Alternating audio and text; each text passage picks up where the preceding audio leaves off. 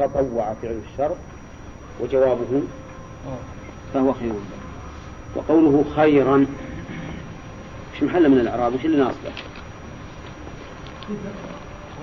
كيف هذا المفعول أو مفعول به أو حال مفعول به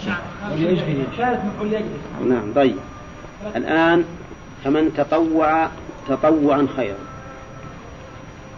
أو من تطوع خيرا، على أن نجعل تطوع بمعنى فعل فتكون خيرا مفعول به، أو نجعل فمن تطوع طلبا للخير فتكون مفعولا من أجله. والمعنى على كل التقديرات المعنى واحد، يعني فمن فعل الطاعة يقصد بها الخير فهو خير له. ومعلوم أن الفعل ما يكون طاعة إلا إذا كان موافقا لمرضات الله عز وجل، بأن يكون خالصا لوجهه موافقا لشريعته، فإن لم يكن خالصا لم يقبل، وإن كان خالصا على غير الشريعة لم يقبل، لأن الأول شرك والثاني بدعة. وقوله فمن تطوع خيرا بس في الفوائد فهو خير له، فهو خير له من إيه؟ يعني بمعنى هل نجعل خير اسم تفضيل، اسم تفضيل يعني خير له من سواه، أو نقول إن هذه خير اسم دال على الفضل مجردا عن التفضيل، لأن ما عندنا الآن مفضل ومفضل عليه. يحتمل أن يقال فمن تطوع خيرا فهو خير له من عدمه، لكن كان هذا المعنى ضعيف، لأن كون اللي يتطوع خيرا خير له من عدمه أمر معلوم، فهو كقول القائل السماء فوقنا والأرض تحتنا، وقول الآخر كأننا والماء من حولنا قوم جلوس حولهم ماء. نعم، لكن الظاهر والله أعلم أنها بيان لأن هذا خير فقط مطلق، وأنه مجرد عن اسم التفضيل اللفظية. فمن تطوع خيرا فهو خير له. ويدخل في هذه الخيرية أنه يجزى الحسنة ب10 أمثالها إلى 700 ضعف إلى أضعاف كثيرة. ثم قال وأن تصوموا خير لكم، هذا واضح أن المراد بالخير هنا التفضيل، يعني أن تصوموا خير لكم من الفدية. وهذا يمثل به النحويون للمصدر المؤول للمبتدأ المؤول،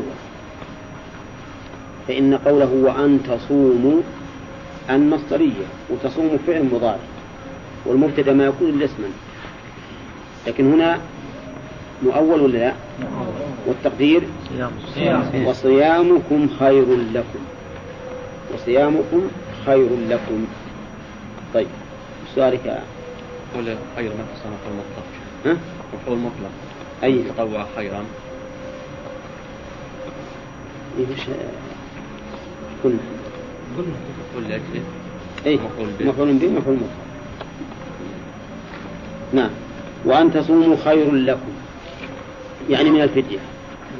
وقوله إن كنتم تعلمون هذه جملة مستأنفة، والمعنى إن كنتم من ذوي العلم فافهموا. وإن هنا ليست شرطية فيما قبلها، يعني ليست وصلية كما يقولون، يعني معناه ليس خيرا لنا إن علمنا، فإن لم نعلم فلا خير، بل إنها مستأنفة. ولهذا ينبغي أن تقف فتقول وأن تصوموا خير لكم.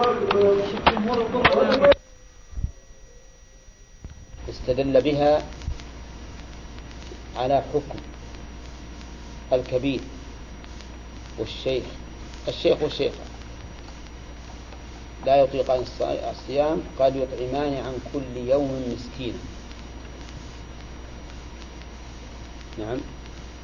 ابن عباس استدل بهذه الآية على أن الكبير الذي لا يطيق الصوم يطعم من كل يوم مسكين. فوجه استدلاله رضي الله عنه هو أنه لما جعل الله سبحانه وتعالى الإطعام عديلا للصيام فخير بينهما، كان العجز عن الصيام وش يعين؟ يعين الإطعام، لأن الله تعالى جعل الإطعام عديلا للصيام عند القدرة عليه. فعلم من هذا أن من لا يقدر على الصيام وعجز عنه عجزا مستمرا فإنه يأتي بما جعل عديلا له وهو الإطعام. وهذا من فقهه رضي الله عنه، هذا من فقه. طيب قوله تعالى وأن تصوموا خير لكم، من حيث الإعراب كيف نعربها يعني؟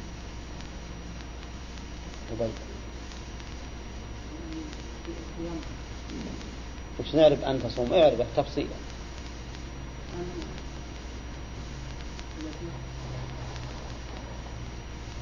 حرف مصدر ينصب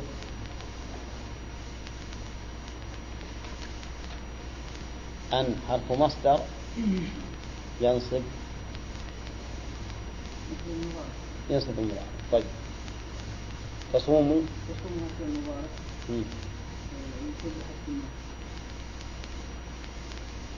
منصوب بأن وأنا في نصبه. نعم. والواو طيب. وأن وما دخلت عليه أن وما دخلت عليه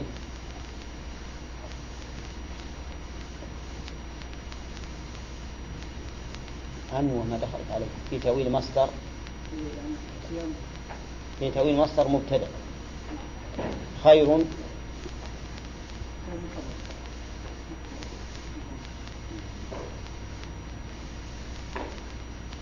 في ضم ظهر في آخره. طيب قوله تعالى إن كنتم تعلمون، هل هو قيد في الخيرية ولا ماذا؟ كنتم تعلمون خير لكم إن كنتم تعلمون. يعلمون الناس خير يعني فإن لم تعلموا فليس خيرا لكم.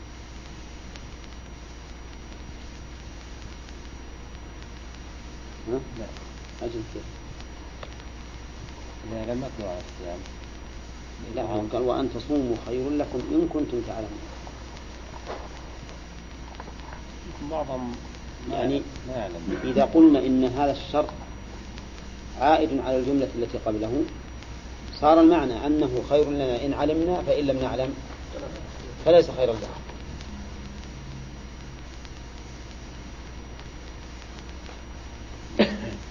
نعم شرط الخير. شرط الخير يعني فإن لم نعلم فليس خيرا.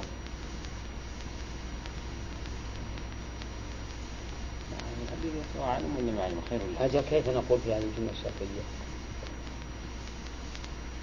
إذا تحقق الصيام وصام فهو خير لهم، إذا ما صاموا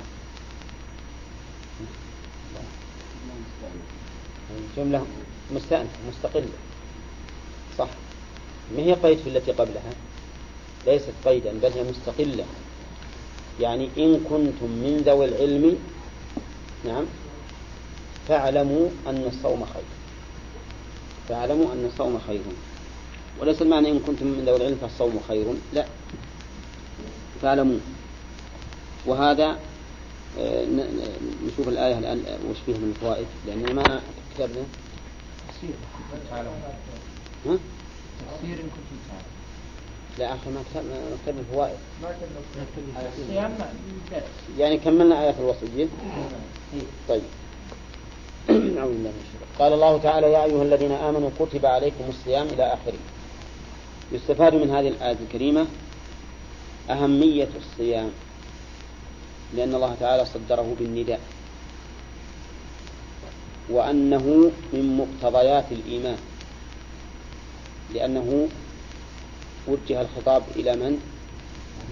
إلى المؤمنين. وأن تركه مخل به، لأنه إذا كان من مقتضياته فتركه يخل به، نقص فيه.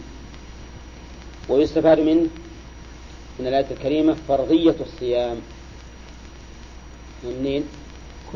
من قوله كتب. ويستفاد منه أن الأمم السابقة تصوم من قوله كما كتب على الذين من قبلكم. ويستفاد به استعمال تسلية الإنسان بما ألزم به غيره ليهون عليه القيام به. تؤخذ كما كتب على الذين من قبلكم. ويستفاد من الآية أيضا فضل هذه الأمة حيث كتب الله عليها ما كتب على من قبلها لتترقى إلى درجات الكمال كما ترقى إليها من سبقه. نعم. ويستفاد من هذه الآية الحكمة في إيجاب الصيام، قوله لعلكم تتقون. ويستفاد من الآية الكريمة فضل التقوى، وأنه ينبغي سلوك الأسباب الموصلة إليها، لأن الله أوجب الصيام لهذه الغاية. إذن فهذه الغاية غاية عظيمة، ينبغي الإنسان أن يسلك السبل الموصلة إلى التقوى. وهذا يتفرع عليه فائدة أخرى، وهي اعتبار الذرائع، يعني ما كان ذريعة إلى الشيء فإن له حكم ذلك الشيء. فلما كانت التقوى واجبة كانت وسائلها واجبة، ولهذا يجب على الإنسان أن يبتعد عن مواضع الفتن،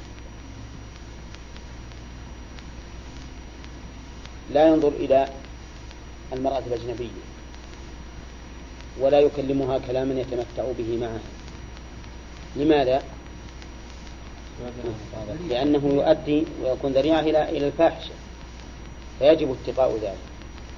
حتى الرسول صلى الله عليه وسلم أمر من سمع بالدجال أن يبتعد عنه لئلا يقع في فتنته. ويستفاد من هذه الآية الكريمة أن الله سبحانه حكمة الله عز وجل، يستفاد منها حكمة الله سبحانه وتعالى بتنويع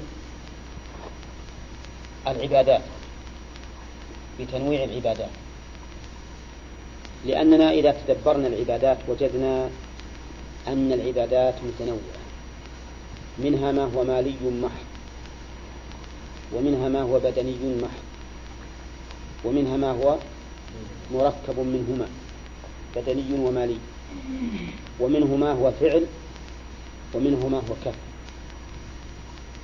فالصوم ما هو كف عن المحبوبات، والكف عن المحبوب قد يكون أشق من طلب الفعل، أليس كذلك؟ يمكن بعض الناس لو تطلب منه يفعل أشياء فعل، لكن ما يستطيع أن يكف عن محبوباته. فهذا من حكمة الله سبحانه وتعالى في التكليف وتعبده عباده سبحانه وبحمده، أنه نوع لهم العبادات لأجل يمتحنهم. ربما يكون الإنسان كريما فيكون بذل الزكاة عليه من أهون ما يكون، قول حينئذ ما يحصل الامتحان الكامل بإيجاب الزكاة. ربما يكون عند الإنسان رياضة نفسية فيهون عليه أن يصلي وأن يتوضأ وأن يغتسل في الليالي الباردة وما أشبه ذلك. قد يكون عند الإنسان صبر عن المحبوب يهون عليه الصوم، يقول أصوم شهر ولا أدفع 30 ريال. نعم، لأن المال يحبه حبا شديدا والصوم يقول ما يجب. ما هو إلا أني أقدم الغد شوي وأخر العشاء، بسيط. ولكن إياك أنك تأخذ من 30 ريال، واضح؟ فالناس يختلفون، ولهذا غلط من أفتى بعض أهل العلم حيث وجب عليه كفارة فيها صوم وعتق، فقال له صم شهرين متتابعين ولا تعتق. لماذا والعتق مقدم على الصيام؟ قال لأن هذا الملك لو قلنا له اعتق رقبة يعتق 10 رقاب ولا يصوم يوم، أحب إليه من صيام يوم. حنا ألزمناه بهذا لأنه أغلط في حقه، لكن هذا النظر غير صحيح، لأنه في مقابلة النص فلا يقبل. أنا أتيت بهذا لأجل أن أبين أن الله سبحانه وتعالى حكيم في تنويع التكليف في العبادة. فهذا الرجل مثلا الملك يمكن يهون عليه أن يبذل أموالا كثيرة في الزكاة، لكن يشق عليه أن يصوم، ولهذا أفتي بأنه يصوم بدل العتق. لكن الله عز وجل جعل العبادة حقيقة امتحان للعبد. والعجائب في زماننا هذا أننا نصبر على الصيام، يعني ومنا من لا يصبر على الصلاة. تجد يصوم رمضان لكن الصلاة ما يصلي إلا من رمضان إلى رمضان إن صلى بعد في رمضان. نعم، وهذا لا شك خطأ في التفكير، خطأ في التفكير. لكن الصلاة حيث أنها تتكرر كل يوم صارت هينة على الإنسان. والصوم نعم يكون عنده صعب، ولهذا إذا بغوا يلمون شخصا يقول هذا مو بصوم ويصلي، فيبدأون بترك الصوم. وهذا من السفر. طيب نرجع إلى الآية. ومن أياما معدودات إلى آخره. نعم. تقول ما يقولون صيام لا يكفر إلا من لا لا يخل من يا أيها الذين آمنوا ما يصوم إلا المؤمن لأنهم مقتضيات الإيمان. لا هذه حكمة التشريع. نعم يستفاد منها أيضا حكمة التشريع مما ذكرناها طبعا. نعم. سمعت الشيخ بالحرم قصة الملك هذا. نعم. قالوا لا بالمصالح المرسلة. أي. صحيح؟ لا ما هو صحيح. مو صحيح. والمصالح المرسلة لا نرى إثباتها لأن المصالح المرسلة إن كانت مصلحة حقا فالإسلام قد اعتبرها، وإن لم تكن مصلحة فالإسلام لم يعتبرها. هذا الرجل لاحظ إن نكلف الرجل هذا بالصيام، لاحظ هذا، لكن ما لاحظ أننا نفك رقبة من الرق. فك الرقاب من الرق من أفضل الأعمال. فلاقتحم العقبة وما أدراك ما العقبة، ما هي؟ فك رقبة. بس يعني نظر أنه أزجر النفس. لا أبدا، لكن هذا أنفع. كثير عنده هذا يعني أزجر النفس. صحيح، لكن هذا أنفع. وزجر نفسه إذا لم يكن عنده خوف من الله إلا بالعقوبة أو الكفار وش الفائدة؟ لكن هذا أنفع. والله حكيم جل وعلا، فهذه أنفع للعبد. والمهم أن المصالح المرسلة التي ذكرها بعض الناس من الأدلة ما لها معنى. هي في الواقع إن كانت مصلحة معتبرة فالشرع قد أتى بها، وإن لم تكن مصلحة فالشرع قد ألغاها. وليس في مخالفة الشرع مصلحة أبدا.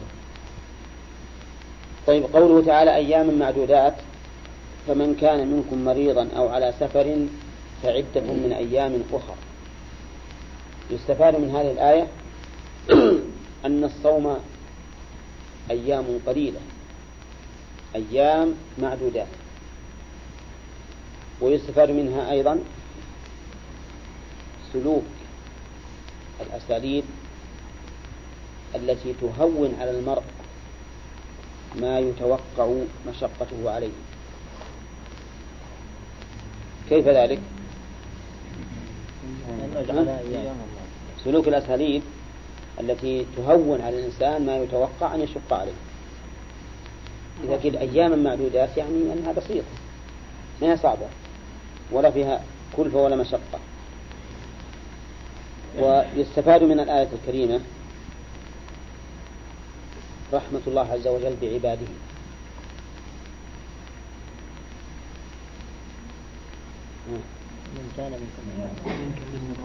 أولا لقلة الأيام، ما فرض علينا شهر ولا شهرين ولا ثلاثة، إنما فرض أيام معدودات هي شهر رمضان كما سيأتي إن شاء الله. ومنها أيضا من إثبات الرحمة قوله ومن كان مريضا فمن كان منكم مريضا.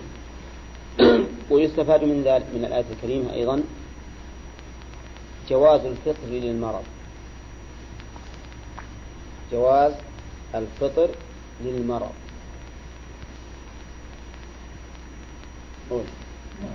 طيب، ألا يستفاد منها الإيماء إلى أن الفطر أفضل؟ منها فعدة من أيام أخرى. ففتح الله الباب، ما قال فلا يصوم، بل قال فعدة من أيام أخرى. فهذا كأنه فتح باب للمريض أن يفطر. واعلم أن المريض بالنسبة للفطر ينقسم إلى 3 أقسام. أولا أن لا يتأثر بالمرض بالصوم، أن لا يتأثر بالصوم إطلاقا ولا يشق عليه الصوم مع مرضه، فهنا يصوم ولا يفطر؟ يصوم، يجب أن يصوم. ثانية أن يشق عليه الصوم لكنه ما يضره، الصوم هنا مكروه، يكره أن يصوم مع المشقة، لأنه لا ينبغي للإنسان أن يشق على نفسه بما رخص الله له فيه، لأن هذا الإشقاق على النفس مع ترخيص الله عز وجل كأنه ينبئ عن كون الإنسان غير قابل لهذه الرخصة، غير قابل. وقد قيل إن اللئيم من يرد الكريم، والكريم يحب أن يأخذ الناس برخصه، كما جاء في الحديث إن الله يحب أن تؤتى رخصه. الحالة الثالثة أن يتضرر بالصوم، المريض يتضرر بالصوم كما لو كان مريضا بالكلى التي تحتاج دائما إلى الماء، فهنا يحرم عليه الصوم، لا يجوز له أن يصوم، لقوله تعالى ولا تقتلوا أنفسكم إن الله كان بكم رحيما. نعم. قالك إن كريما يرد، إن اللئيم من يرد الكريم. أي كيف نجمع بين هذا وبين صيام الرسول بعض الصحابة في السفر؟ لا، ما جينا للسفر إلا الآن. أو هذا في المريض؟ هذا في المريض. طيب، يستفاد من الآية الكريمة جواز الفطر في السفر، جواز الفطر في السفر، واضح الثلاث من الآية. طيب، ويستفاد منها أيضا الإيماء إلى أن الفطر أفضل، لقوله فعدة من أيام أخرى، لكن هذا ليس بصريح في الآية، ولذلك وردت السنة في الصوم في السفر، وردت السنة في الصوم في السفر، لأن الرسول صلى الله عليه وسلم كان يصوم في السفر، وكان الصحابة منهم من يصوم ومنهم من يفطر، ولا يعيب المفطر على الصائم ولا الصائم على المفطر. وحينئذ نقول إن الصوم في السفر ينقسم أيضا إلى 3 أقسام. الأول أن لا يكون فيه مشقة إطلاقا، يعني ما في مشقة تزيد على صوم الحضر، هذا المقصود. إلا في مشقة، إذا في أيام الحر يكون في مشقة، لكن مشقة تزيد على صوم الحضر. ففي هذه الحالة نقول الصوم أفضل، وإن أفطر فلا حرج. ودليله أن الرسول صلى الله عليه وسلم كان يصوم في السفر، وهذا هو مذهب الإمام الشافعي رحمه الله. ولكن المشهور من مذهب الإمام أحمد كراهة الصوم في السفر حتى في هذه الحال، وقالوا لا ينبغي أن يصوم، لأن الله تعالى قال فعدة من أيام أخرى. ومذهب الظاهرية تحريم الصوم، وأنه لو صام لم يجزه، لأن الله قال فعدة من أيام أخرى، فجعل الواجب عليه عدة من أيام أخرى. لكن هذا القول ضعيف جدا، وكذلك المشهور من مذهب الإمام أحمد ضعيف.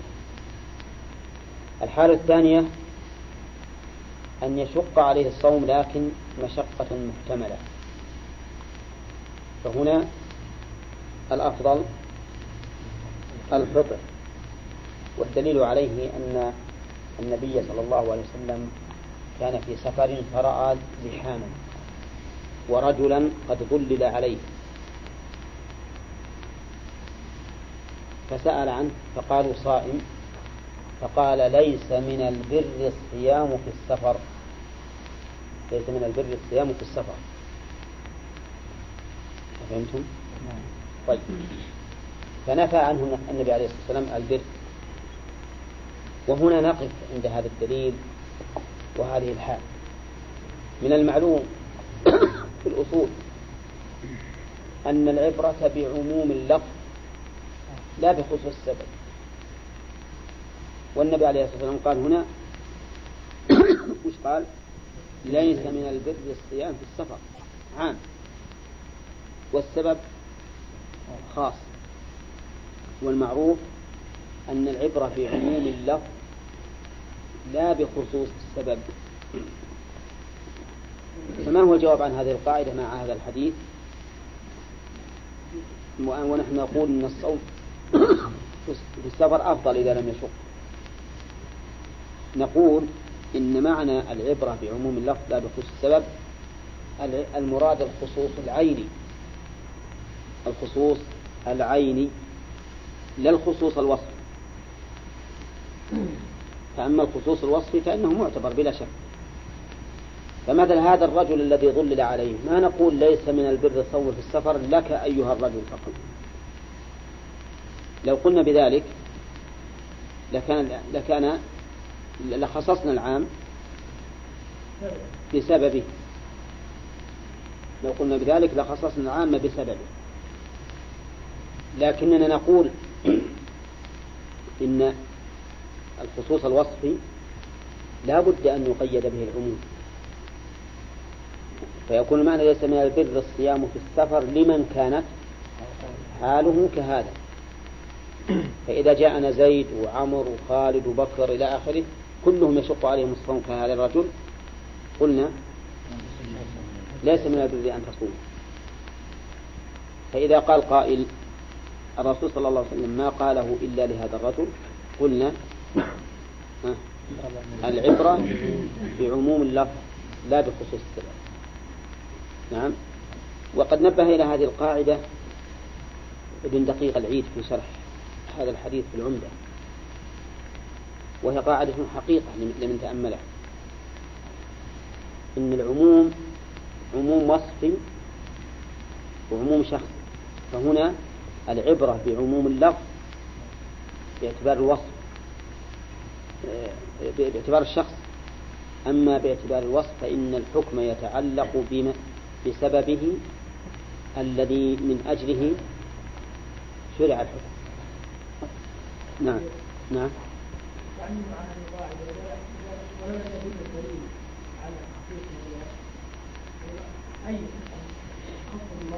أي نعم. أو نقول يدل الدليل على أنها لا يكون. هي على كل حال أصلا ما يمكن إلا بالدليل. إذا قيل ليس من البر الصيام في السفر عاما إلا بدليل. فهنا نعرف السبب اللي من أجله صدر هذا العموم، وهو المشقة. فكأن الرسول صلى الله عليه وسلم قال ليس من البر الصيام في السفر في حال المشقة. نعم. لا، حتى وإن لم نجد ما دام عرفنا أن علة الحكم هو هذا المعنى فإننا نقيده به. طيب، مريضا أو على سفر. يستفاد من هذه الآية الكريمة أيضا أن الحكم معلق بما يسمى سفرا بدون تقييد. من أين تؤخذ؟ ذكرت رأيين: لا يكون في مشقة وأن يشق عليه شقة مشتملة. الحالة الثالثة، وهو الرأي الثالث. الحالة الثالثة أن يشق الصوم على المسافر مشقة شديدة لا تحتمل، فهنا يتعين الفطر. ودليله ما ثبت في الصحيح أن الرسول صلى الله عليه وسلم كان في غزوة مكة، أتاه أصحابه فقالوا: يا رسول الله، إن الناس قد شق عليهم الصيام وإنهم ينتظرون ما تفعل. فدعا بماء بعد العصر فشربه والناس ينظرون. ثم جاء إلى النبي عليه الصلاة والسلام وقيل له إن بعض الناس قد صام، فقال: أولئك العصاة.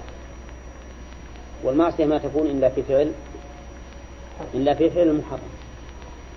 فإذا كان هذا الرجل شق عليه الصوم في السفر مشقة شديدة فإنه يجب عليه أن يفطر. لماذا لا يفطر؟ لماذا يتعب نفسه ويشق على نفسه والأمر فيه سعة؟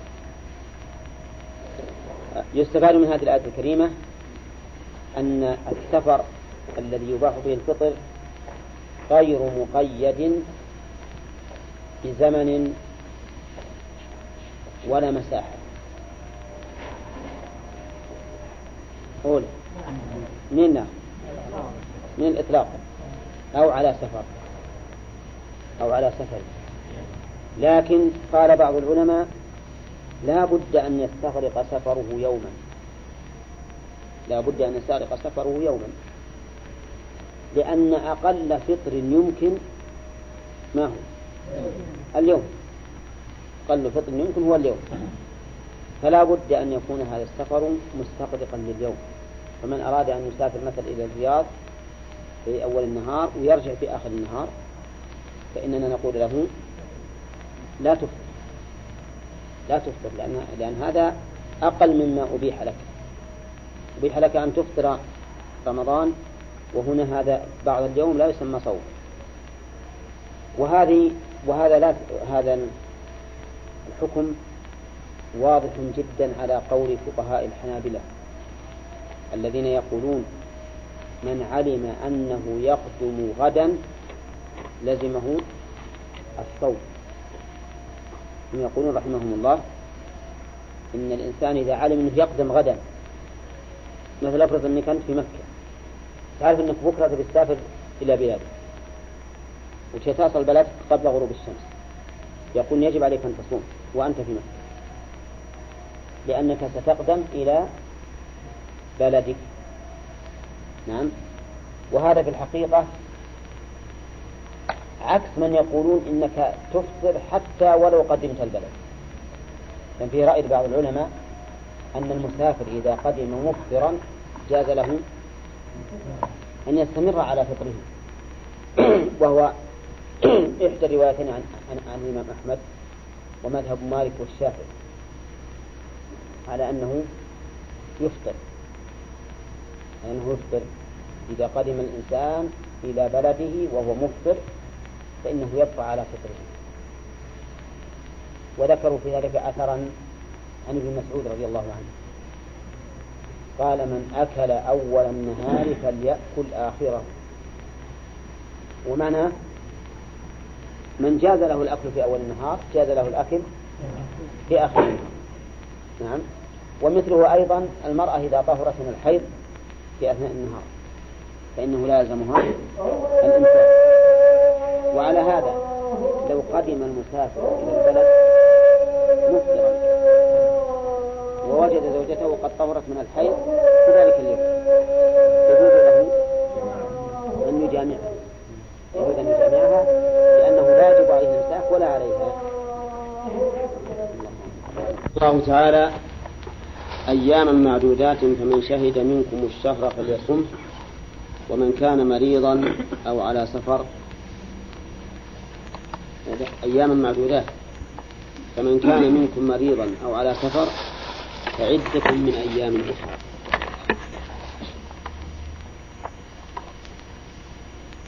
قوله وعلى الذين يطيقونه فدية طعام مسكين هذا اللي وقفنا عليه في المناقشة. أخذنا الفوائد يعني وقفنا على شهر رمضان. طيب. قال الله تعالى شهر رمضان الذي أنزل فيه القرآن. الشهر هو مدة ما بين الهلالين. مدة ما بين الهلالين يسمى شهرا وسمي بذلك لاشتهاره. ولهذا اختلف العلماء هل الهلال ما هل في الأفق وإن لم يرى أو أن الهلال ما رؤي واشتهر. والصواب الثاني وأن مجرد وجوده طلوعه في الأفق لا يترتب عليه حكم شرعي حتى يرى ويتبين ويشهد. وقول شهر رمضان هذا من العلم المضاف. شهر مضاف ورمضان مضاف إليه. ورمضان ممنوع من الصرف للعلمية وزيادة الألف والنون. العلمية وزيادة الألف والنون مأخوذ من الرمض. واختلف لماذا سمي برمضان. فقيل لأنه يرمض الذنوب أي يحرقها. نعم. وقيل لأنه أول ما سميت الشهور بأسمائها صادف أنه في وقت الحر والرمضاء فسمي شهر رمضان. وهذا أقرب لأن الظاهر أن هذه التسمية كانت قبل الإسلام. وقول الشهر رمضان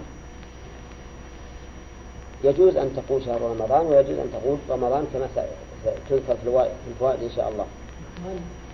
هل الشهور الهامية أو صلاحية وين؟ نعم. يعني أسماء أما تعينها فإنها من الله وأما الأسماء في اصطلاحية سميت بها. وقوله شهر رمضان الذي أنزل فيه القرآن خبر مبتدأ محذوف تقديره هي أي الأيام المعدودات شهر رمضان. يعني هي شهر رمضان. وقوله رمضان الذي أنزل فيه القرآن الذي صفة للشهر فمحلها الرفع. وقولها الذي أنزل فيه القرآن أي أنزله الله تعالى فيه. وقول فيه القرآن هل المراد به الجنس فيشمل بعضه أو المراد به العموم فيشمل كله. قال بعض أهل العلم إنه للعموم فيشمل كل القرآن وهذا هو المشهور عند كثير من المفسرين. وعلى هذا القول يشكل الواقع لأن الواقع أن رمضان أن القرآن نزل في رمضان وفي شوال وفي ذي القعدة وفي ذي الحجة وفي جميع الشهور. ولكن أجابوا عن ذلك بأنه روي عن ابن عباس رضي الله عنهما أن القرآن نزل من اللوح المحفوظ إلى بيت العزة في رمضان، وصار جبريل يأخذه من هذا البيت فينزل به على رسول الله صلى الله عليه وسلم. لكن هذا الأثر ضعيف، ولهذا الصحيح أن هنا للجنس وليس في العموم، وأن معنى أنزل فيه القرآن أي ابتدأ إنزاله، كقوله إنا أنزلناه في ليلة مباركة وإنا أنزلناه في ليلة القدر. وقوله أنزل فيه القرآن، أنزل معروف أن النزول يكون من فوق من أعلى، وذلك لأن القرآن كلام الله عز وجل، والله سبحانه وتعالى فوق السماوات على عرشه. وقولها القرآن مصدر مثل الغفران والشكران، الغفران بالضم والشكران بالضم والقرآن بالضم، كلها مصادر، لكنه بمعنى اسم الفاعل أو بمعنى اسم المفعول. قيل إنه بمعنى اسم المفعول أي المقروء، وقيل بمعنى اسم الفاعل أي القارئ يعني الجامع، لأنه من قرأ بمعنى جمع، ومنه القرية لأنها مجمع الناس. ولا يتنافى أن نقول إنه من هذا ومن هذا، لأنه بمعنى اسم الفاعل واسم المفعول. وقوله القرآن أنزل فيه القرآن هدى للناس وبينات من الهدى والفرقان. هدى من الهداية وهي الدلالة،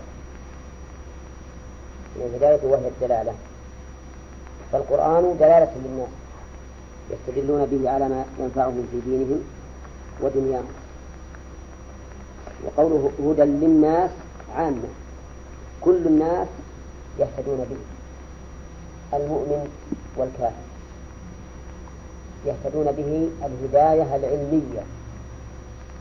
أما الهداية العملية فإنه هدى للمتقين كما في أول السورة، هدى للمتقين، فهو للمتقين هداية علمية وعملية، وهو للناس عموما هداية علمية. وقوله هدى، كلمة هدى هذه هل هي مفعول من أجله أو حال من القرآن؟ إن كانت مفعول من أجله فالمعنى أنزل لهداية الناس، وإذا كانت حالا فالمعنى أنزل هاديا للناس، هاديا للناس، وهذا أقرب لقوله وبينات من الهدى والفرقان، وبينات فهو هدى وبينات. وقوله للناس، الناس تقدم لنا كثيرا أن أصلها الأناس، ومنه قول الشاعر وكل أناس سوف تدخل بينهم جويهية تصفر منها الأنامل. وكل أناس سوف تدخل بينهم جويهية تصفر منها الأنامل، لكن بكثرة استعمالها قدر فهمها. نعم، فقيل الناس، والمراد بهم البشر، المراد بهم البشر لأن بعضهم يأنس ببعض ويستعين به.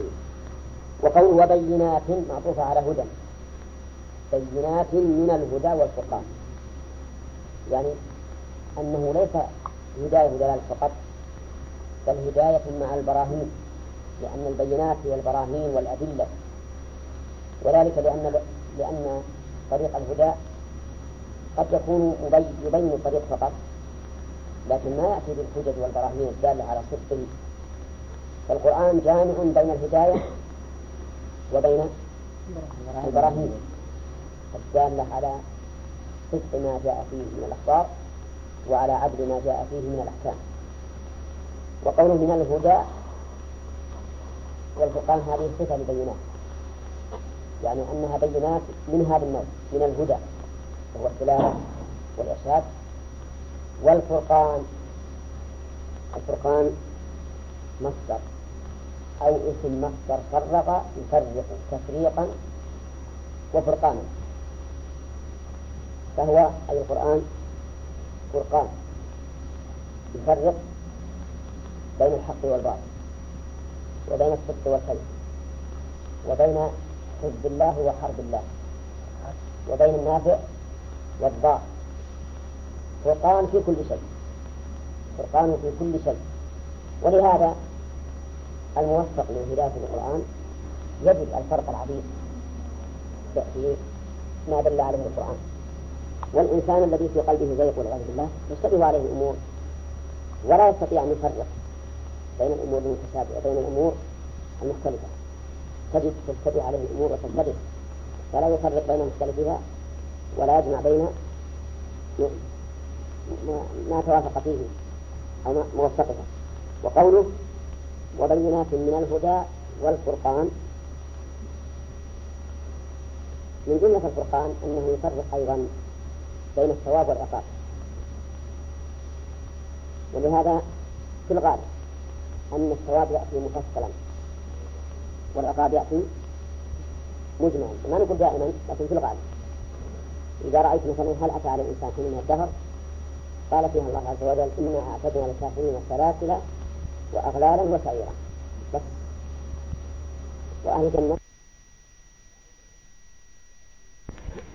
وقد أنشد بعض الناس في هذا بيتا. طيب من يحفظه؟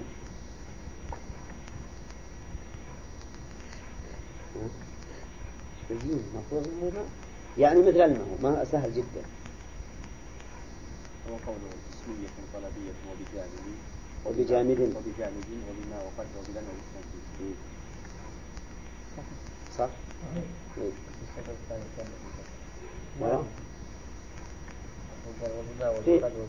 لا ما قال وبقد، وبما وقد قلت وبقد.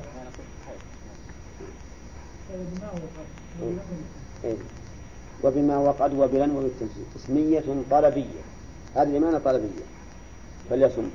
واللام لام الأمر فليصمه، وسكنت لوقوعها بعد الفاء، وهي تسكن يا حسين إذا وقعت، لام الأمر تسكن إذا وقعت بعد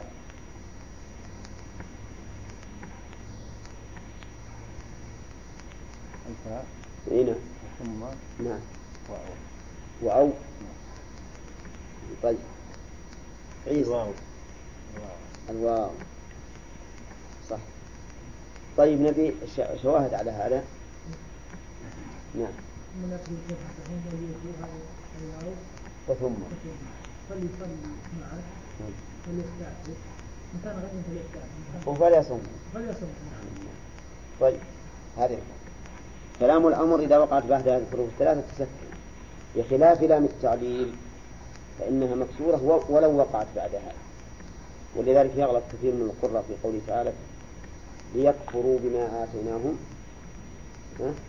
وليتمتعوا، بعضهم يقول وليتمتع، وهذه على جعل اللام التعليل ما يكون، فتقول وليتمتعوا. قال فمن شهد منكم الشهر فليصمه. شهد بمعنى شاهد، هذا قول. وشهد بمعنى حضر، هذا قول آخر. فعلى القول الأول يرد إشكال في قوله الشهر، لأن الشهر قلنا في تعريفه مدة ما بين الهلالين، والمدة تشاهد ولا ما تشاهد؟ ما تشاهد، المدة زمن مو تشاهد. طيب وعلى الثاني فمن شهد منكم الشهر فليصم، فمن حضر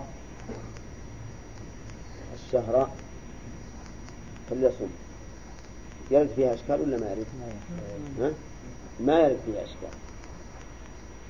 على القول الأول الذين قالوا المراد بشهد من الشهادة لا من الشهود الذي هو الحضور، قالوا إن الشهر هنا على تقدير مضاف، أي فمن شهد منكم هلال الشهر فليصم،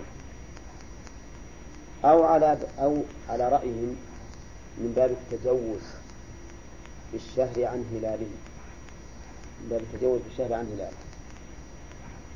ولكن القول الثاني أصح، أن المراد بشهد حضر.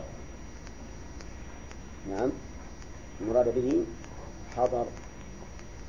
ويرجح هذا أمران: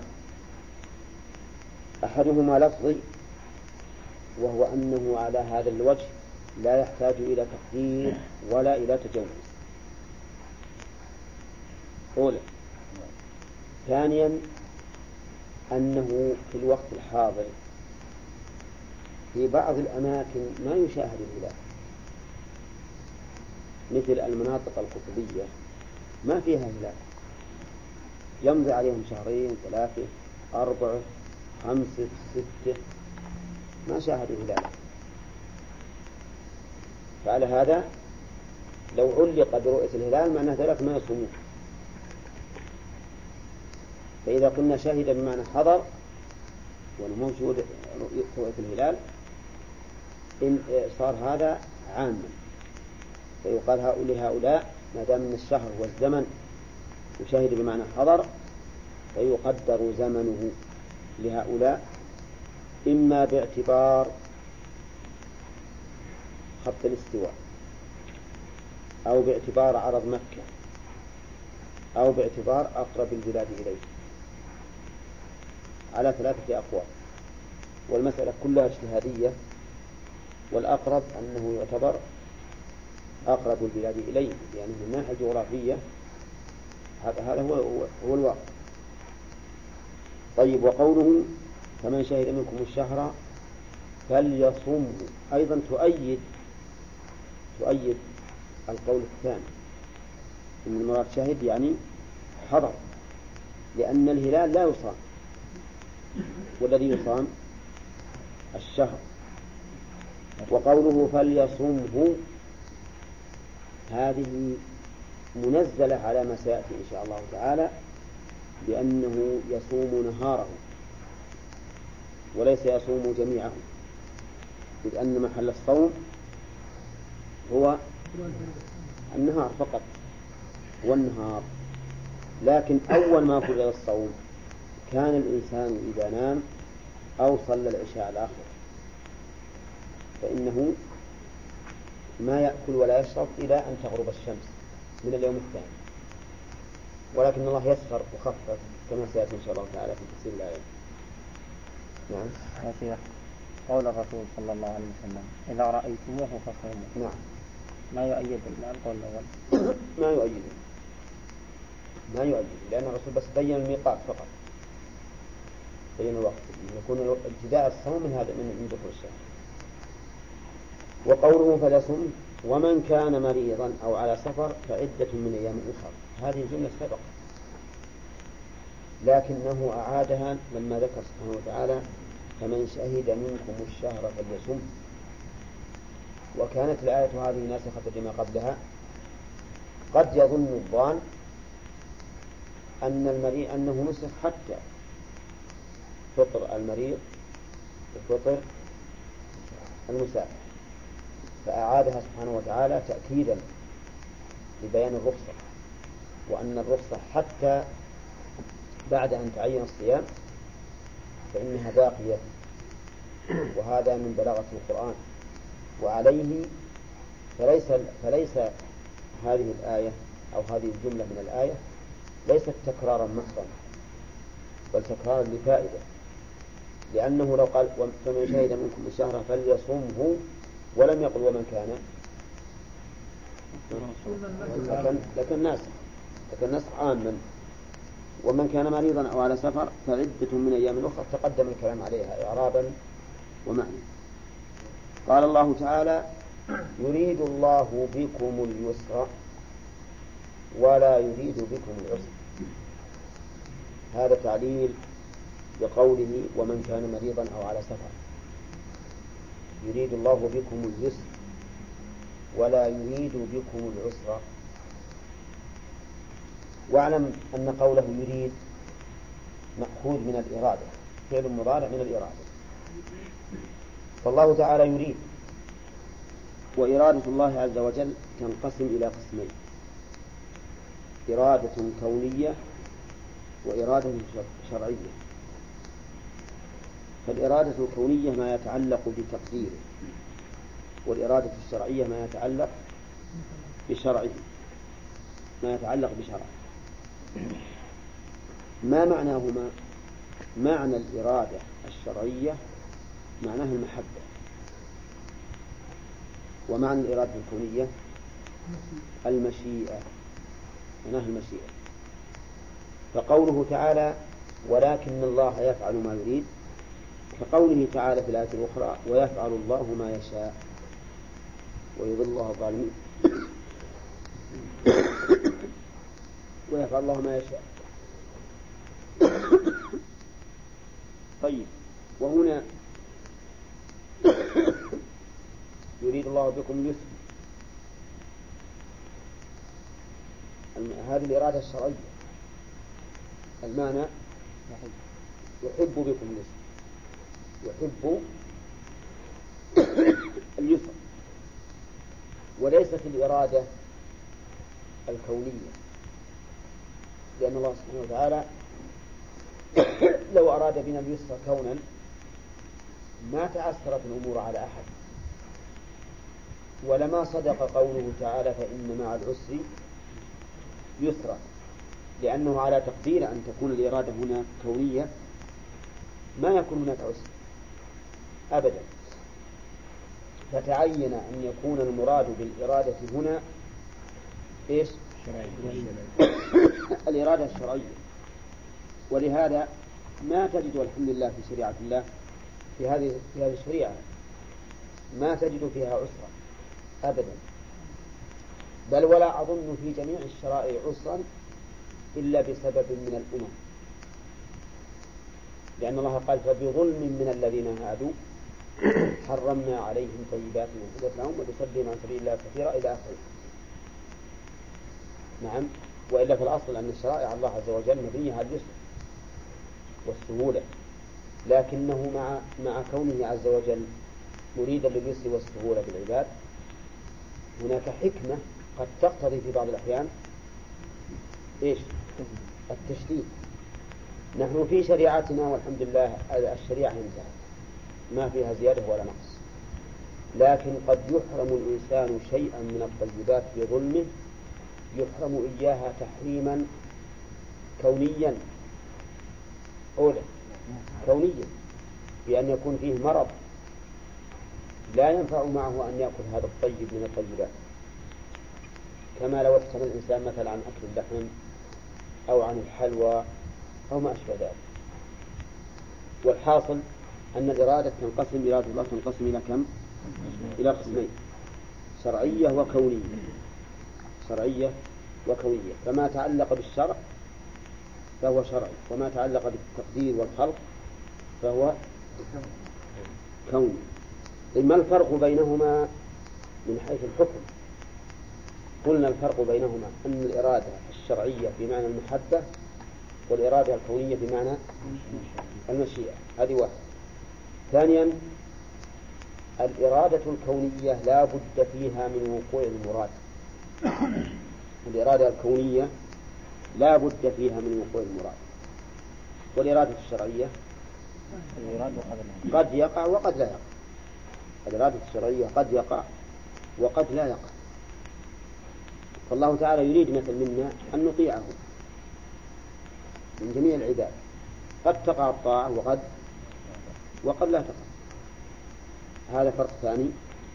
الفرق الثالث: الإرادة الشرعية لا يكون المراد فيها إلا محبوبا لله. الإرادة الشرعية لا يكون المراد فيها إلا محبوبا لله. والإرادة الكونية قد يكون محبوبا وقد يكون غير محبوب له، لأنها تتعلق بالكون والتقدير، والله عز وجل يقدر ما يحب وما لا يحب، كل شيء بتقدير الله. والآن نبي نختبركم في أمثلة. ما تقولون في كفر أبي جهل؟ هل هو مراد كونا أو شرعا أو كونا وشرعا؟ كونا لا شرعا. صح، كونا لأنه وقع، لا شرعا لأنه غير محبوب إلى الله كذا. طيب ما تقولون في إيمان أبي بكر؟ مراد كونا وشرعا. مراد كونا لأنه وقع، وشرعا لأن الله يحب الإيمان. طيب ما تقولون في كفر أبي بكر؟ لم يراد كونا ولا شرعا. لم يراد كونا لأنه لم يقع، ولا شرعا لأن الله سبحانه وتعالى لا يحب الكفر كذا. طيب ما تقولون في إيمان أبي جهل؟ مراد شرعا لا كونا. مراد شرعا لأن الله يحبه، لا كونا لأن الله تعالى لم يقدره. قد تقولون إذا كان الله يحب الشيء فلماذا لا يقع؟ ألست أنت إذا كنت تحب الشيء وأنت قادر عليه تفعله؟ ها؟ إذا كنت تحب الشيء وأنت قادر عليه تفعله، والله على كل شيء قدير، فلماذا لا يقع ما يحبه مع قدرته عليه؟ فالجواب على ذلك أن نقول إن الله سبحانه وتعالى يفعل الأفعال لحكمة.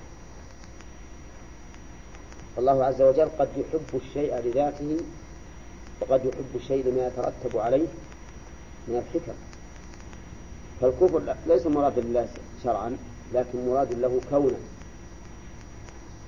لأن في وقوع الكفر من الحكم والمصالح العظيمة نعم ما لا توجد في عدمه.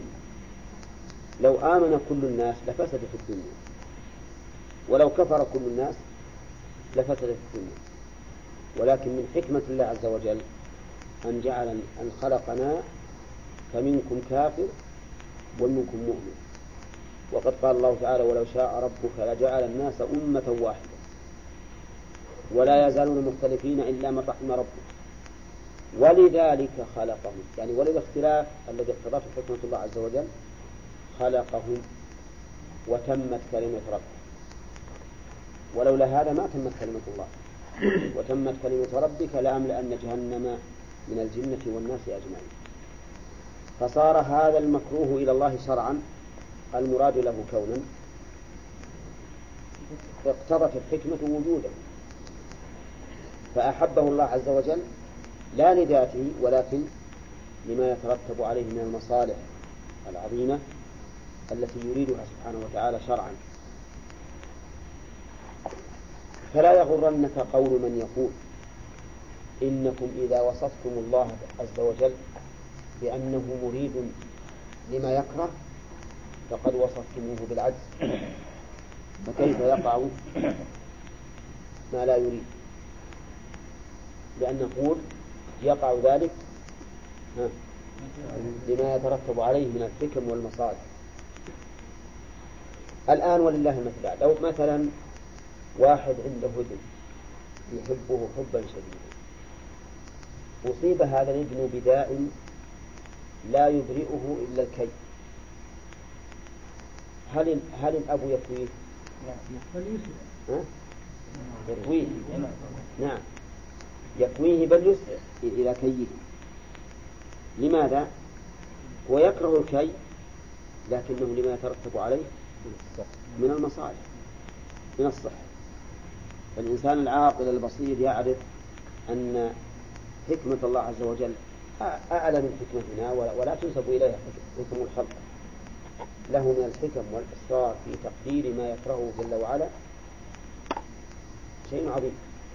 حتى إنه في الحديث القدسي قال الله عز وجل ما ترددت عن شيء أنا فاعله ترددي عن قبض نفس عبد المؤمن يكره الموت وأكره إساءته ولا بد له منه.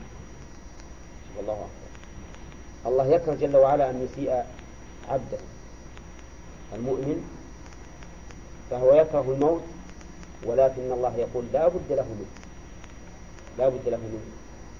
فهذا كله يدلك على أن الله عز وجل يقدر ما يكرهه لحكم عظيمة بالغة. نعم. لماذا لا نضمن الإرادة الكونية؟ لماذا لا نضمن الإرادة الكونية المحبة لهذا الله؟ لا، لكن أصلها ليس محبوبا إلى الله، نفس المراد غير محبوب، لكن ما يترتب عليه من المصالح هو المحبوب. إذا يحبه.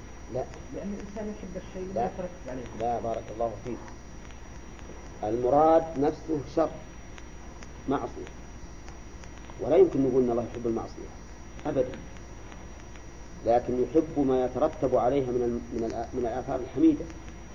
لولا المعاصي ما قام الجهاد في سبيل الله، ولا قام الأمر بالمعروف والنهي عن المنكر، ولم تحن الإنسان أيضا بنفسه. لو كان الناس كلهم اللي حولك يطيعون الله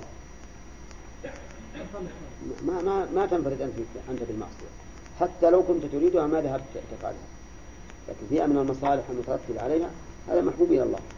أما نفس المراد فليس محبوبا، ولا يمكن أن نقول إنه يحبه. إن عقولنا لا تحيط بكل الحكم ولا بشيء من حكمة الله. نعم، وما أوتيتم من العلم إلا قليلا. فهذه الحكم ربما هذا الشاب لو أنه بقي نعم لحصل له انحراف، ما ندري، ولعله يكون له انحراف لو بقي فيضل هو ويضل الناس، والله سبحانه وتعالى حكيم. فكل شيء يفعله الله عز وجل فاعلم أنه لحكمة، لا تظن أنه ليس لحكمة، بل لو ظننت أنه على خلاف الحكمة فاعلم أن ظنك هو الخاطئ. نعم، لأنه وش أنت الإنسان اللي تريد أن تحصل على الله عز وجل حتى تريد منه أن يفعل ما ترى أنه أنت ما تراه أنت حكمة. نعم، هل هذا معقول؟ إنسان الآن ما يبصر طرف المسجد، نعم، بالآلة الحسية وهي العين، كيف عاد يبصر الأمور المعنوية الحكم والأسرار التي يتضمنها خلق الله عز وجل وشرعه؟ ولهذا لو اجتمع الخلق كلهم على أن يقول والله نبي نجلس نحلل الشرع اللي بأيدينا الآن محصور كتاب والسنة، نبي نحلل ونبي نجعل كل مسألة حكمة، يقدرون؟ ما يستطيعون، يعني في أشياء تحار فيها العقول في الحقيقة من المشروعات ما تقدر الإنسان يعللها، وهي مشروعات محصورة، كيف عد الخلق اللي ما يحصر؟ القول العدل دائما، القول الحق دائما يكون عدلا بين الطرفين. إذا تأملت مسائل النزاع لا في المسائل العلمية العقيدية ولا في المسائل العملية الفقهية، إذا تدبرت هذه المسائل وجدت دائما أن الحق وسط بين التطرفين، والعامة يقولون خير الأمور الوسط. نعم، كنا بالحقيقة ترى ناخذ عن الموضوع بعض الأحيان لكنه يمكن نستفيد. نعم، قول الحديث القدسي ما تردد بشيء. نعم، نعم، يعني هذا التردد بارك الله فيك أشكل على كثير من الناس، ولكنه عند التأمل لا إشكال فيه. التردد يكون له سببان. السبب الأول الإشكال على الفاعل أو جهل الفاعل بما يترتب على هذا الأمر، فتجده يتردد فيه هل يفعل ولا ما يفعل. الأمر الثاني التردد يكون سببه العلم، لكن هناك مقتضى آخر وهو الرحمة، فيتردد الإنسان، ولكنه أخيرا يصمم، مثل ما قلنا الآن الكي يحزن الصبي، ولا لا؟ وتجد الإنسان يتردد، لكن إذا علم ما فيه من المصلحة وأنه لا بد منه أقدم. فالتردد الذي ينزه الله عنه عز وجل التردد الذي سببه الجهل، هل أقدم أو ما أقدم. أما التردد الذي سببه العلم لكن يكون هناك مقتضى آخر للتردد كالرحمة مثلا، فهذا لا ينزه عنه لأنه من كمال رحمته سبحانه وتعالى. ولهذا قال عن قبض نفس عبد المؤمن، ما هو كل العباد، فكان بالمؤمنين رحيما، الرحمة الخاصة بالمؤمنين هي لا تقدر أن يتردد جل وعلا، لا تردد جهل. مثل ما قلنا العجب، الله يعجب ولا لا؟ يعجب بالقرآن وبالسنة. قال الله تعالى في القرآن بل عجبت ويسخرون، وفي السنة قال النبي عليه الصلاة والسلام عجب ربنا من قنوط عباده وقرب عياله إلى آخره. نعم. فالعجب أنكره بعض الناس، قال إن العجب لا يليق بالله، لأن العجب سببه جهل الإنسان، فيأتيه الأمر على غرة فيعلم، ويقال العجب الذي سببه هذا ينزه الله عنه.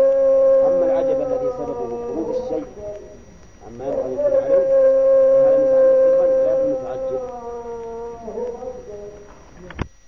العدة الواو عاطفة، واللام نسألكم هل هي لام الأمر ولا لام التعليل؟ وش الدليل؟ كسرت. لو كانت لام الأمر لسكنت، ولكنها مكسورة فهي إذن لام التعليل. وعلى أي شيء يكون العطف ما دمنا قلنا ولتكملوا إن الواو حرف عطف، فأين المعطوف عليه؟ قالوا إن المعطوف عليه قوله اليسر، يعني يريد الله بكم اليسر ولا يريد بكم العسر، ويريد لتكملوا العدة، ويريد لتكملوا العدة. واعلم أن أراد إذا تعدت باللام فإن اللام تكون زائدة من حيث المعنى، وذلك لأن الفعل أراد يتعدى بنفسه، فقوله يريد الله ليبين لكم معناه يريد الله أن يبين لكم، وهذه ولتكملوا العدة يعني وأن تكملوا العدة، يعني ويريد الله منا شرعا ولا قدرا؟ شرعا أن نكمل العدة. وتكملوا فيها قراءتان، تكملوا بالتخفيف وتكملوا بالتشديد، وهما بمعنى واحد. قوله ولتكملوا العدة، العدة استنبط بعض الناس من قولها العدة ولم يقل ولتكملوا عدة الشهر، استنبط منه أن من كانوا في الأماكن التي ليس عندهم شهور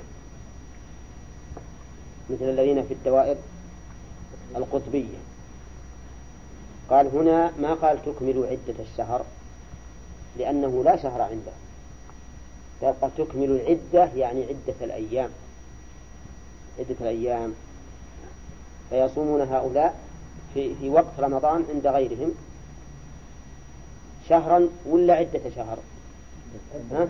عدة شهر، لأن الشهر عندهم غير موجود. وقال إن هذا من آيات القرآن أنه جاء التعبير صالحا حتى لهذه الحال التي ما كانت معلومة عند الناس حين نزول القرآن. وقوله ولتكملوا العدة، العدة أيضا فيها فائدة، كلمة العدة ما قال تكملوا شهرا، وذلك لأن الشهر قد يكون 29 يوما، 29 يوما، وهذا كثير. الشيخ بعض الناس يعني لا فات الشهر هم 30 يوم. أي غلط، غلط، إكمال 30 خطأ.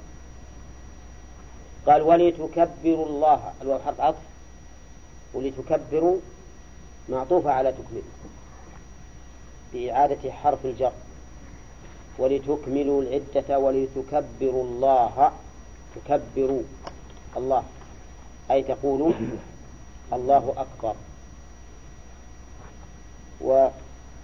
والتكبير يتضمن الكبر بالعظمة والكبرياء والأمور المعنوية، وكذلك يتضمن الكبر في الأمور الذاتية، فإن السماوات السبع والأراضين السبع في كف الرحمن كخردلة في كف أحدنا، والله سبحانه وتعالى أعظم من كل شيء وأكبر من كل شيء. وقوله ولتكبروا الله على ما هداكم، على قيل إنها للتعليل، إن على هنا للتعليل وليست للاستعلاء، أي تكبروه لهدايتكم. وقوله على ما هداكم إنما جاءت على دون اللام مع أنها تفيد التعليل، إشارة إلى أن هذا التكبير يكون في الآخر ليكون عاليا على ما حصل من الهداية، لأن الشيء إذا كان في الآخر صار هو الأعلى، ولا لا؟ كما لو ملأت إناء من الطعام مثلا، لو ملأت إناء من الطعام وجعلت عليه شيئا يكون هو الآخر ولا الأول؟ يكون هو الآخر. فلهذا قال على ما هداكم، يعني يكون التكبير على ما هدانا، وهذا يدل على أنه يكون في آخر أو عند تمام هذه الهداية. فاستفدنا من على الآن أمران أو أمرين: الأول أن معناها التعليل كلا، الثاني أنه عبر بعلى، لماذا؟ هي إشارة إلى أن التكبير يكون بعد انتهاء هذه الهداية. ولهذا متى يشرع التكبير في آخر رمضان؟ إذا غربت الشمس ليلة عيد الفطر، يعني بعد انتهاء رمضان ودخول شوال، إذا غربت الشمس شرع التكبير. وقول على ما هداكم ما هنا مصدرية ولا موصولة؟ إذا كانت موصولة فتحتاج إلى لا، الصلة موجودة تحتاج إلى عائد، وإذا كانت مصدرية ما احتاجت إلى عائد، والعائد التي تحتاج إليه هنا محذوف. نعم، يعني على ما هداكم به أو عليه أو له يقدر شيئا مناسبا، ومعلوم أنه إذا أمكن عدم التقدير فهو أولى، وعلى هذا فالراجح أن تكون مصدرية أي على هدايتكم، على ما هداكم له، على الذي هداكم له وهو الصيام. يكون على التعليل هنا ما ذكر كل ما تقول له. نعم. طيب، وقوله على ما هداكم، هذه الهداية تشمل هداية العلم وهداية العمل، وهي التي يعبر عنها أحيانا بهداية الإرشاد وهداية التوفيق. فالإنسان إذا صام رمضان وأكمله لا شك أن الله من عليه بهدايتين: هداية العلم وهداية العمل، يعني هداية الإرشاد وهداية التوفيق. وقوله تكبروا الله على ما هداكم هنا أتى بالتكبير دون الاستغفار، مع أن كثيرا من العبادات إذا انتهت تختم بالاستغفار، كأنه والله أعلم أنه لما كمل هذا الذكر، كمل هذه النعمة والهداية والصيام، صار كأن الإنسان على نعم وارتفع، مثل ما شرع للإنسان إذا على نشزا أن يكبر، وإذا هبط واديا أن يسبح، فكأنك بإتمامك هذا الصيام الذي هو ركن من أركان الإسلام وربما وفقت لليلة القدر في هذا الشهر كأنك علوت. فلهذا قال على ما هداكم ولعلكم تشكرون.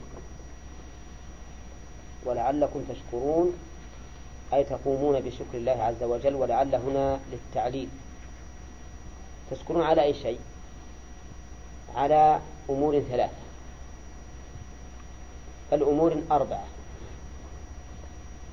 إرادة الله بنا اليسر، عدم إرادته العسر، بعد إكمال العدة، التكبير على ما هدانا. نعم، هذه الأمور كلها نعم تحتاج منا أن نشكر الله عز وجل عليها. ولهذا قال ولعلكم تشكرون.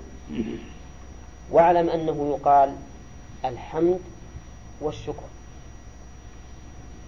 يقال الحمد والشكر، فهل هما مترادفان أم بينهما عموم وخصوص؟ نقول بينهما عموم وخصوص. فالحمد أعم من حيث السبب، الحمد أعم من حيث السبب، والشكر أعم من حيث المتعلق. فسبب الحمد كمال المحمود وإفضال المحمود، يعني الحمد سببه كمال المحمود، فالله يحمد على ما له من الكمال، وإفضال المحمود يحمد الله أيضا على ما له من الإفضال والإنعام. لكن متعلقه اللسان فقط، الحمد إنما يكون باللسان. ولهذا قلنا في تعريفه وصف المحمود بما له من الكمال والإفضال، فمحله اللسان فقط.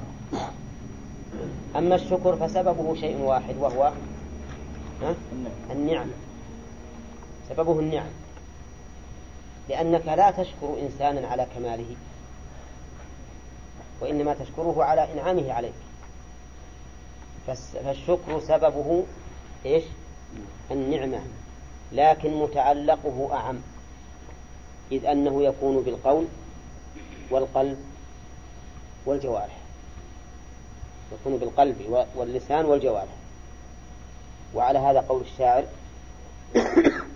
أفادتكم النعماء مني 3: يدي ولساني والضمير المحجبة.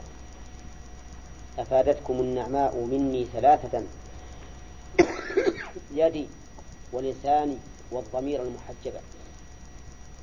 أكررها للمرة الثالثة: أفادتكم النعماء مني 3: يدي ولساني والضمير المحجبة.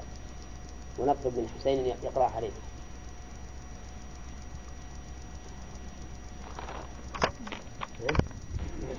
بالقلب واللسان والجوارح. فمن اعترف بقلبه لله بالنعمة فهذا أتى بركن من أركان الشكر، لكن بقي عليه ركنان. ومن اعترف بقلبه ولسانه لله تعالى بالنعمة فقد أتى بركنين وبقي عليه واحد. من اعترف لله تعالى بالنعمة بقلبه ولسانه وجوارحه فهذا أتى بأركان الشكر كلها. شكر النعمة بالجوارح يكون بأداء ما شرع الله لها أو ما شرع الله فيها. فالمال مثلا شكر الله عليه أن تؤدي زكاته وتقوم بما أوجب الله عليك من نفقات، وكذلك تقوم بما شرع الله لك من تجمل بثيابك وما أشبه ذلك.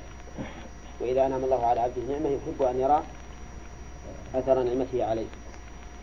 وإذا كان بالعلم فشكر الله عليه يكون بالعمل به، ويكون بتعليمه وبذله للناس بكل طريقة. وعلى هذا فقس. فشكر النعمة أن تقوم بما شرع الله لك فيها، هذا الشكر الخاص. أما الشكر العام فأن تقوم بطاعة المنعم مطلقا. نعم، هذا الشكر العام الذي يكون به الإنسان شاكرا.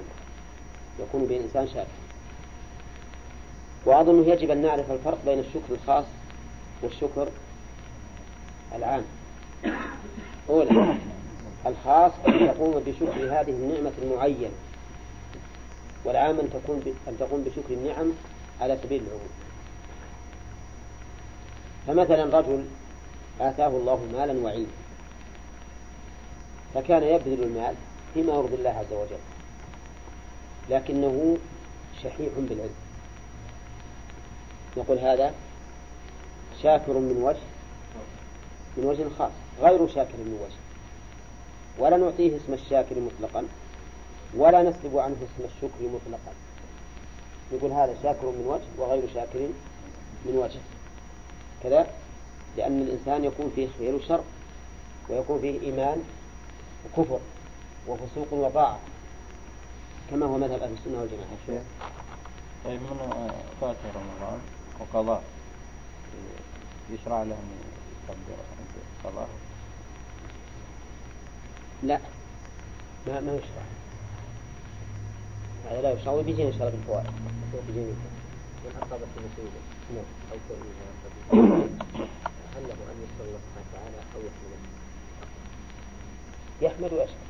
الشكر يعني ما يكون في النعمة. حتى هذه إذا ذكر الإنسان ما يؤتيه الله على هذه المصيبة من تكفير السيئات ورفعة الدرجات في الصبر عليها، يكون هذه نعمة فيشكر الله. ولعلكم وإذا سألك عبادي عني فإني قريب أجيب دعوة الداعي إذا دعان فليستجيبوا لي وليؤمنوا بي لعلهم يرشدون. الخطاب في قوله وإذا سألك يعود إلى من؟ إلى الرسول صلى الله عليه وسلم، لأنه هو الواسطة بيننا وبين الله تعالى في إبلاغ الوحي، وليس عائدا إلى كل أحد، هو عائد إلى كل أحد. وقد سبق لنا أن الخطاب الموجه من الله عز وجل قد يكون خاصا بالرسول وقد يكون عاما له وللأمة حسب السياق. إذا سألك عبادي عني، عباد مضاف والياء مضاف إليه، والمراد بالعباد هنا العباد المؤمنون بدليل قوله أجيب دعوة الداعي إذا دعا. والكفار ما يدعون الله، يدعون معه غيره. وقوله إذا سألك عبادي عني، عن أي شيء؟ عن ذات الله، عن صفاته، عن قربه، عن كرمه. الجواب هو الذي يحدد معنى السؤال، الجواب هو الذي يحدد معناه. نشوف الجواب: فإني قريب أجيب دعوة الداعي. إذن هم يسألون عن إيش؟ عن القرب والإجابة، عن القرب والإجابة، لأن كلمة عني تحتمل معاني كثيرة، لكن يحددها الجواب. وكما يقال إن الجواب على قدر السؤال. إذا سألك عبادي، هل هذا يدل على أنهم سألوه أو أنهم سيسألون أو أنه على تقدير هذا الأمر وفرضه؟ إذن ثلاث أشياء: هل تدل الآية على أنهم سألوه أو أنهم سيسألونه أو أنهم إن سألوه فقل كذا؟ ثالث الثاني والثالث. لكن أنا ذكرت لكم هذه الاحتمالات الثلاث لأنه ذكر في هذا الموضع حديث أن الصحابة قالوا يا رسول الله أقريب ربنا فنناجيه أم بعيد فنناديه؟ فأنزل الله تعالى هذه الآية، وهذا الحديث تكلم فيه العلماء وضعفوا، ولكن بعضهم يذكره محتجا به، وممن يذكره محتجا به شيخ الإسلام ابن تيمية رحمه الله. وإذا ذكره في هذا الموضع محتجا به دل هذا على أنه عنده حجة، وأقل أحواله أن يكون حسنا، لكن كثير من المحدثين ضعفوا هذا الحديث. وسياق الآية لا يدل على أنه سببها، لأنه لو كان سبب نزول الآية هذا القول لقال كما يعبر في آيات كثيرة: ويسألونك عن اليتامى قل إصلاح لهم خير، ويسألونك عن المحيض، يسألونك ماذا أحل لهم، وما أشبه ذلك، فيأتي بصيغة المضارع الدال على الوقوع، لا بصيغة الماضي المعلق بالشرط، فإن الماضي المعلق بالشرط يدل على عدم وقوع ذلك الشيء. لكن هل يدل على أنه سيقع أو على فرض أن يقع؟ قال علماء البلاغة إن إذا وإن كلاهما شرطيتان، لكن إن لا تدل على الوقوع، قد تعلق بأمر ممتنع غاية الامتناع، بخلاف إذا فإنها تدل على الوقوع. مثال ذلك قلت لك: إذا جاء زيد فأكرمه. وش معنى هذا؟ إنه يبي يجي، وليكن إكرامك إياه عند مجيء. فإذا قلت إن جاء زيد فأكرمه، هذا يدل على أنه قد يأتي وقد لا يأتي، قد يأتي وقد لا يأتي. فهذه الآية إذا سألك ظاهرها أن السؤال منه متوقع، ظاهرها أن السؤال منه متوقع، وعلى هذا فيكون الله عز وجل أفتاه بأمر قد يكون، وهو للكون أقرب. أما إن فقلت لكم إنها لا تدل على وقوع الشيء، بل إنها قد تدخل على الشيء الممتنع غاية الامتناع، كقوله تعالى عن نفسه: قل إن كان للرحمن ولد فأنا أول العابدين. هذا الشرط ممكن؟ غير ممكن. وقوله عن رسوله صلى الله عليه وسلم: لئن أشركت ليحبطن عملك. يمكن هذا ما يمكن. هنا طيب. وأما قوله: ولكم نصف ما ترك أزواجكم إن لم يكن لهن ولد فإن كان لهن ولد فلكم الربع مما ترك. إن هذه دالة على شيء لا يمكن وقوعه، لا يمكن وقوعه،